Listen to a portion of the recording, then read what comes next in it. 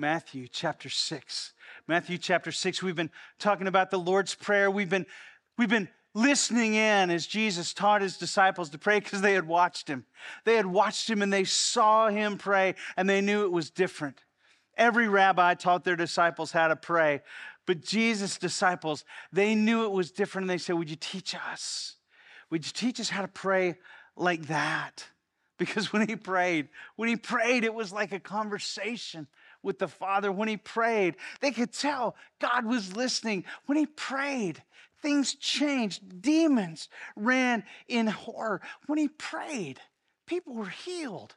People were delivered. People were set. And they said, would you teach us how to do that? Would you teach us how to pray? And we've been going all through it. Read this with me. Our Father in heaven, hallowed be your name. Your kingdom come. Your will be done on earth as it is in heaven. Give us today our daily bread and forgive us our debts as we also have forgiven our debtors, and lead us not into temptation, but in the leading, deliver us from the evil one. Right? For thine is the kingdom and the power and the glory forever. Right? Jesus, teach us to pray.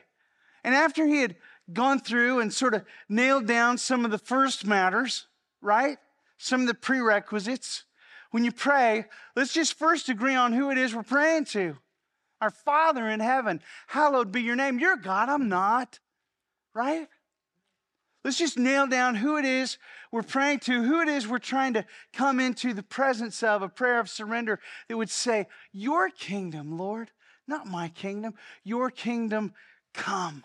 Your will be done here and now in this place like it is in heaven. How is God's will done in heaven? It's done with urgency, right? How is God's will being done in heaven? It's done at the very spoken word of God and his angels carrying out his commands. Oh, that we would be the ones who would say, Lord, you just say the word, and the answer in my heart is already yes. My determination is to do exactly what it is you've called me to. The answer is yes. Just tell me the question, Lord. A prayer of surrender, a prayer of dependence that just says, God, I need you. I need you. Give us this day our daily bread. Give us this day our daily bread. Because if you don't, I'll go hungry. If you don't, I won't be fed. We live in a time when we can pull something out of our billfold if we need some daily bread. And if I don't have the cash, I can always get it on easy terms, right? I don't need God for a roof over my head. I don't need God for bread in my cupboard. Until you wake up one day, after years of living your life as if you didn't need God, and you realize just how bankrupt that existence can be. You realize just how empty it is when you craft a life, a house of cards, and the first domino falls and the rest of it comes down. And then you find yourself in that place of repentance. God, I'm sorry. I'm sorry for what I've tried to build on my own. I'm sorry for the life that I've tried to build as if I didn't need you. I get it now. I didn't then, but I get it now. I need you. I need you. Jesus. A prayer of dependence, a prayer of release that would say, forgive me, Lord. Forgive me. Maybe for the times that I've been victimized, maybe for the times I've been the victimizer, but Lord, I see now, I need you. And it's not about me letting somebody else off the hook. It's about me finding freedom once and for all. Lord, in Jesus' name, release the chains.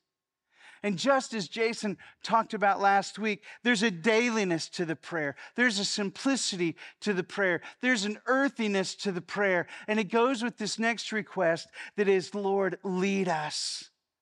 Lead us. I can't rely on my own compass anymore. I can't rely on my own sense of direction. Lord, lead us. We'll see in a minute, there's a place in God's word where it says, your word is like a lamp to my feet, a light to my path. It's not high beams so I can see way off in the distance. It's just the next right step. Lord, in Jesus' name, I need that.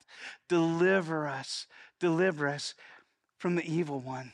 It's crazy, really, because Jesus just, he gave us something in this prayer. He said, when you pray like this, our Father in heaven, hallowed be your name, your kingdom come, your will be done on earth like it is in heaven. Give us what we desperately need today. Forgive us, Lord, so that we can be free of our past and set the others free who have hurt us. And lead us, Lord, not into temptation. There's this place where it says, it's in James. It's in James's letter. Let me find it for you. I've got it marked here in my Bible. When tempted, no one should say, God is tempting me. For God can't be tempted by evil, nor does he tempt anyone. But each person is tempted when they are dragged away by their own evil desire and enticed. And then after desire is conceived, it gives birth to sin. And sin, when it is full grown, gives birth to death. Don't be deceived, my dear brothers and sisters. Lead us. Lead us. We need you so desperately. Here are a couple of things I just want to invite you to chew on for the next few minutes. And then when we come to the end of our time together, I'm going to invite you back to these questions. But here's one for you. Where are you finding yourself that you don't want to be? Where are you finding yourself today that you don't want to be? Now, I know some of the people in this room are saying, you know what? I've known Jesus for a long, long time. But if you were honest with yourself and with the Lord, you would have to admit, I pretty frequently find myself in places that I want to be. The writer of Hebrews talked about it, and he said, the sin that so easily entangles us. And the word of the enemy to our hearts sometimes is, you better keep your head down. Because if you try to get too serious in all this Jesus stuff, I'm going to out you to these people. And all of a sudden, you're not going to be welcome in that church. If they knew the real you, if they knew the you that you were on Monday, they wouldn't welcome you in on Sunday. If they knew the you that you are on Saturday, they wouldn't welcome you in on Sunday. Precious ones, that's a lie. That's a lie. Where are you finding yourself that you don't want to be? What's driving you that you want to be free of? What's driving you that you want to be free of? Maybe it's expectations, maybe it's shame, maybe it's circumstances where you found yourself a victim. Maybe it's circumstances where honestly you look back on it and you're so ashamed because you were the victimizer.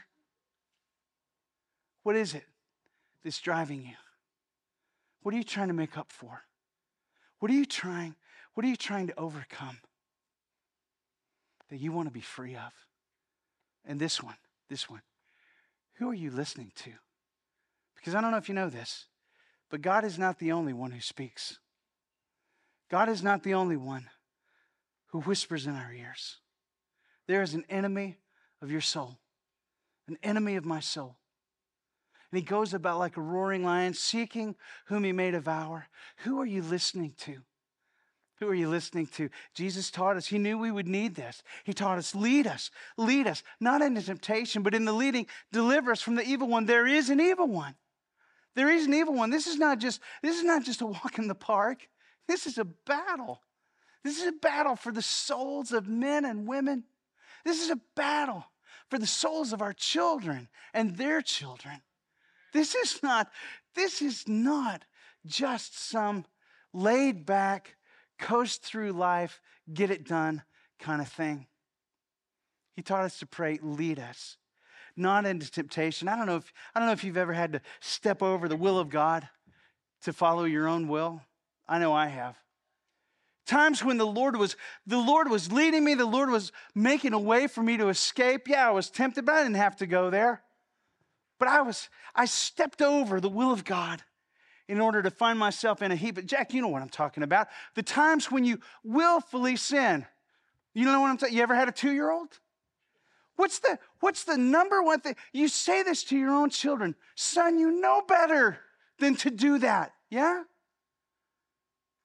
Man, I just can't help but think there are times when my Father in heaven, hallowed be his name, looks down at me and the crumpled heap that I'm in and says, son, you know better than to go there. Again? Son, you know better than to do that.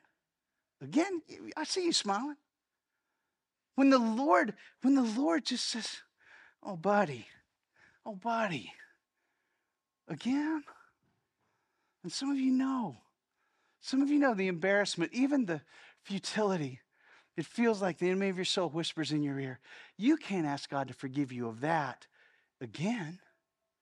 You've prayed that same prayer over and over. Jesus taught us to pray, lead us, not into temptation, but in the leading, deliver us from the evil one. Let me tell you something weird.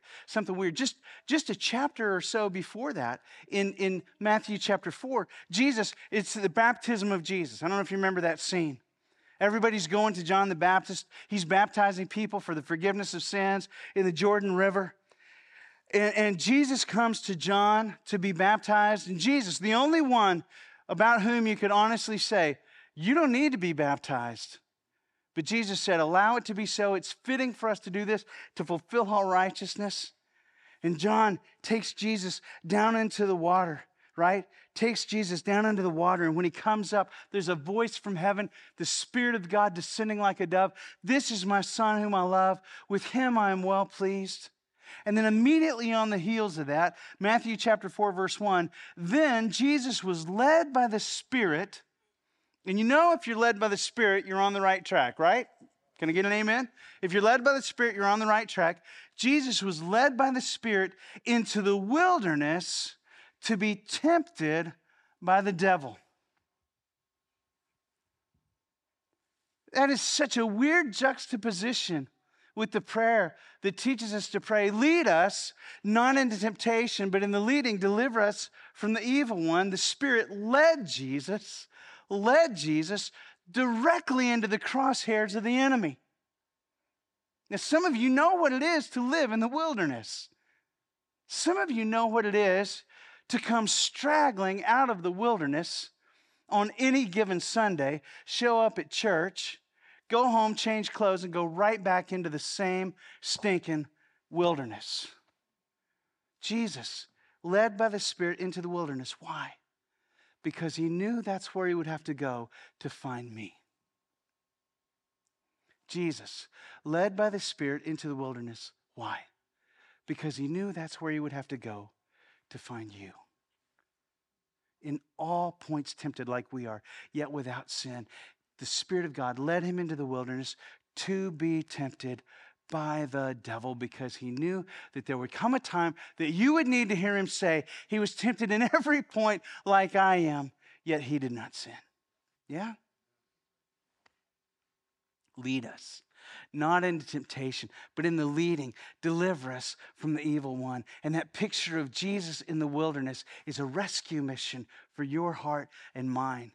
Because he knew there was going to be an accuser of the brethren. Let me read this to you. It's in Revelation chapter 12. War broke out in heaven, and Michael and his angels fought against the dragon, and the dragon and his angels fought back.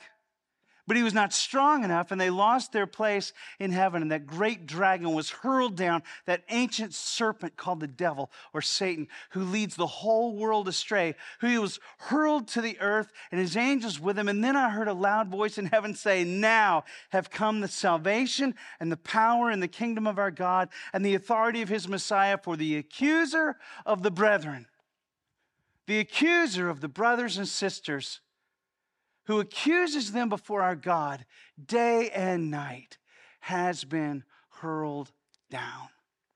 Jesus taught us to pray, lead us not into temptation, but delivering us from the evil one, because he knew that there was an accuser of the brethren who would accuse you to the Father, who would look at your life, who would look at your path, who would look at your behavior, your experiences, your addictions, your sins, and he would accuse you to the Father. This one claims to be yours, but look how he's living. This one claims to be yours, but look what she's doing. This one claims to be yours, but that can't be true. The accuser of the brethren who accuses them before God day and night has been hurled down. And it says they triumphed over him by the blood of the Lamb and by the word of their testimony. A testimony that says, yes, I'm a sinner. And God has done in me what only God can do in me. I couldn't save myself. I tried. I couldn't be good enough. I couldn't be good enough long enough. I couldn't be smart enough. I couldn't be faithful enough. But God did for me what I could never do for myself. They overcame him by the blood of the Lamb and by the word of their testimony. Because Paul says, look, the weapons of our warfare, I've got it marked in my Bible. Let me just read it to you. The weapons of our warfare, they're not carnal. He says, though we live in this world, we don't wage war as the world does. The weapons that we fight with, the weapons of our warfare, are not the weapons of this world. On the contrary, they have divine power to demolish strongholds. You know what the strongholds are in your life? They're those places where you want to be free of something that you just can't get free of. You know what strongholds are in your life? They're those habits, those generational ties that say, you know, I just come from a long line of angry people, bitter, mean people, and I just can't seem to break out of it.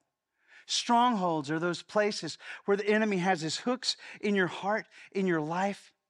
And even though you've asked Jesus to come into your heart, you can't seem to get free of the sin that so easily entangles you. But it says the weapons we fight with are not the weapons of the world. On the contrary, they have divine power to demolish strongholds. We demolish arguments and every pretension that sets itself up against the knowledge of God. And we take captive every thought to make it obedient to Christ. Can I pray that over you just really quick? Lord, in Jesus' name, that we would be people, Father, who recognize the lies of the enemy, and we take those thoughts captive according to your Spirit and according to your word. Father, that we would hear the enemy's lies and we would see them for the counterfeits that they actually are in light of your word. Father, that the arguments and that the pretensions, Lord, would be torn down and that we, your sons and daughters, would be set free.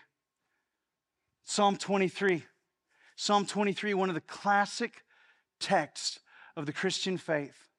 He makes me to lie down in green pastures. He leads me beside the still waters. He restores my soul. What does it look like to be led by Jesus? Lead us, not in temptation, but delivering us from the evil one. What does it look like to be led by Jesus? Psalm 23, he makes me to lie down in green pastures. You ever had God make you lie down? You ever tried to help your kid take a nap? Sometimes if you've got to make somebody lay down, it takes a heavy arm across their shoulders, right? Sometimes if you're going to make somebody lay down, it takes exerting a certain amount of force. I've seen people, and in the rearview mirror, they realize that time in that hospital bed was the Lord making me lie down. I've known people who, in order to have their soul restored,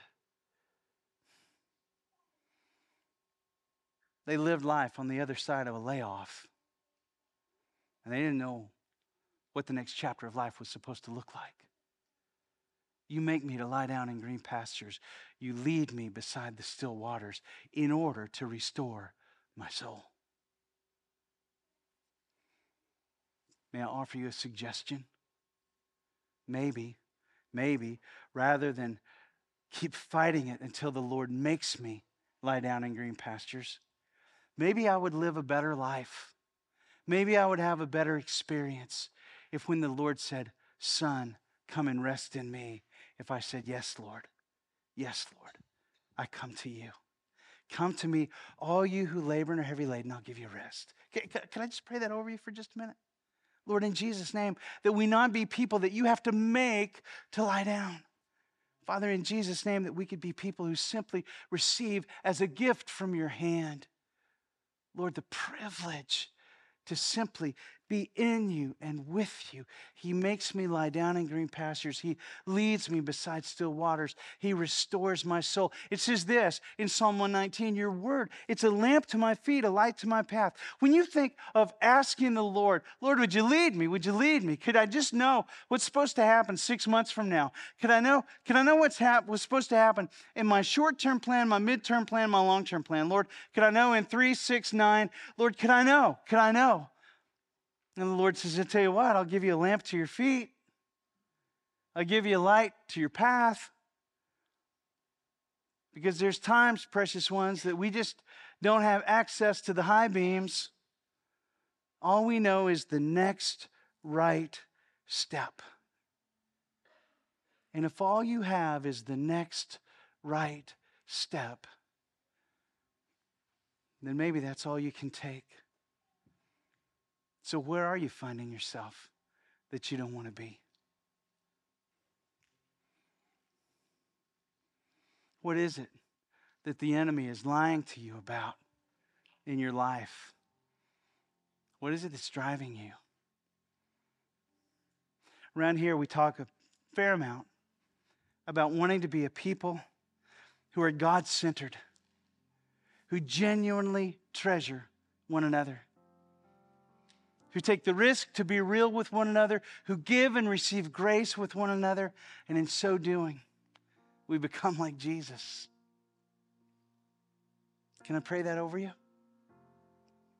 Lord, in Jesus' name, that we would recognize our need of you. Lead me, Lord. Lead me. We would recognize our need for you. Deliver me, Lord, from the temptation and the sin that so easily entangles me, the strongholds that have been built in my life, the prison doors, the chains of iron that seem to cling to my feet. Lord, deliver me.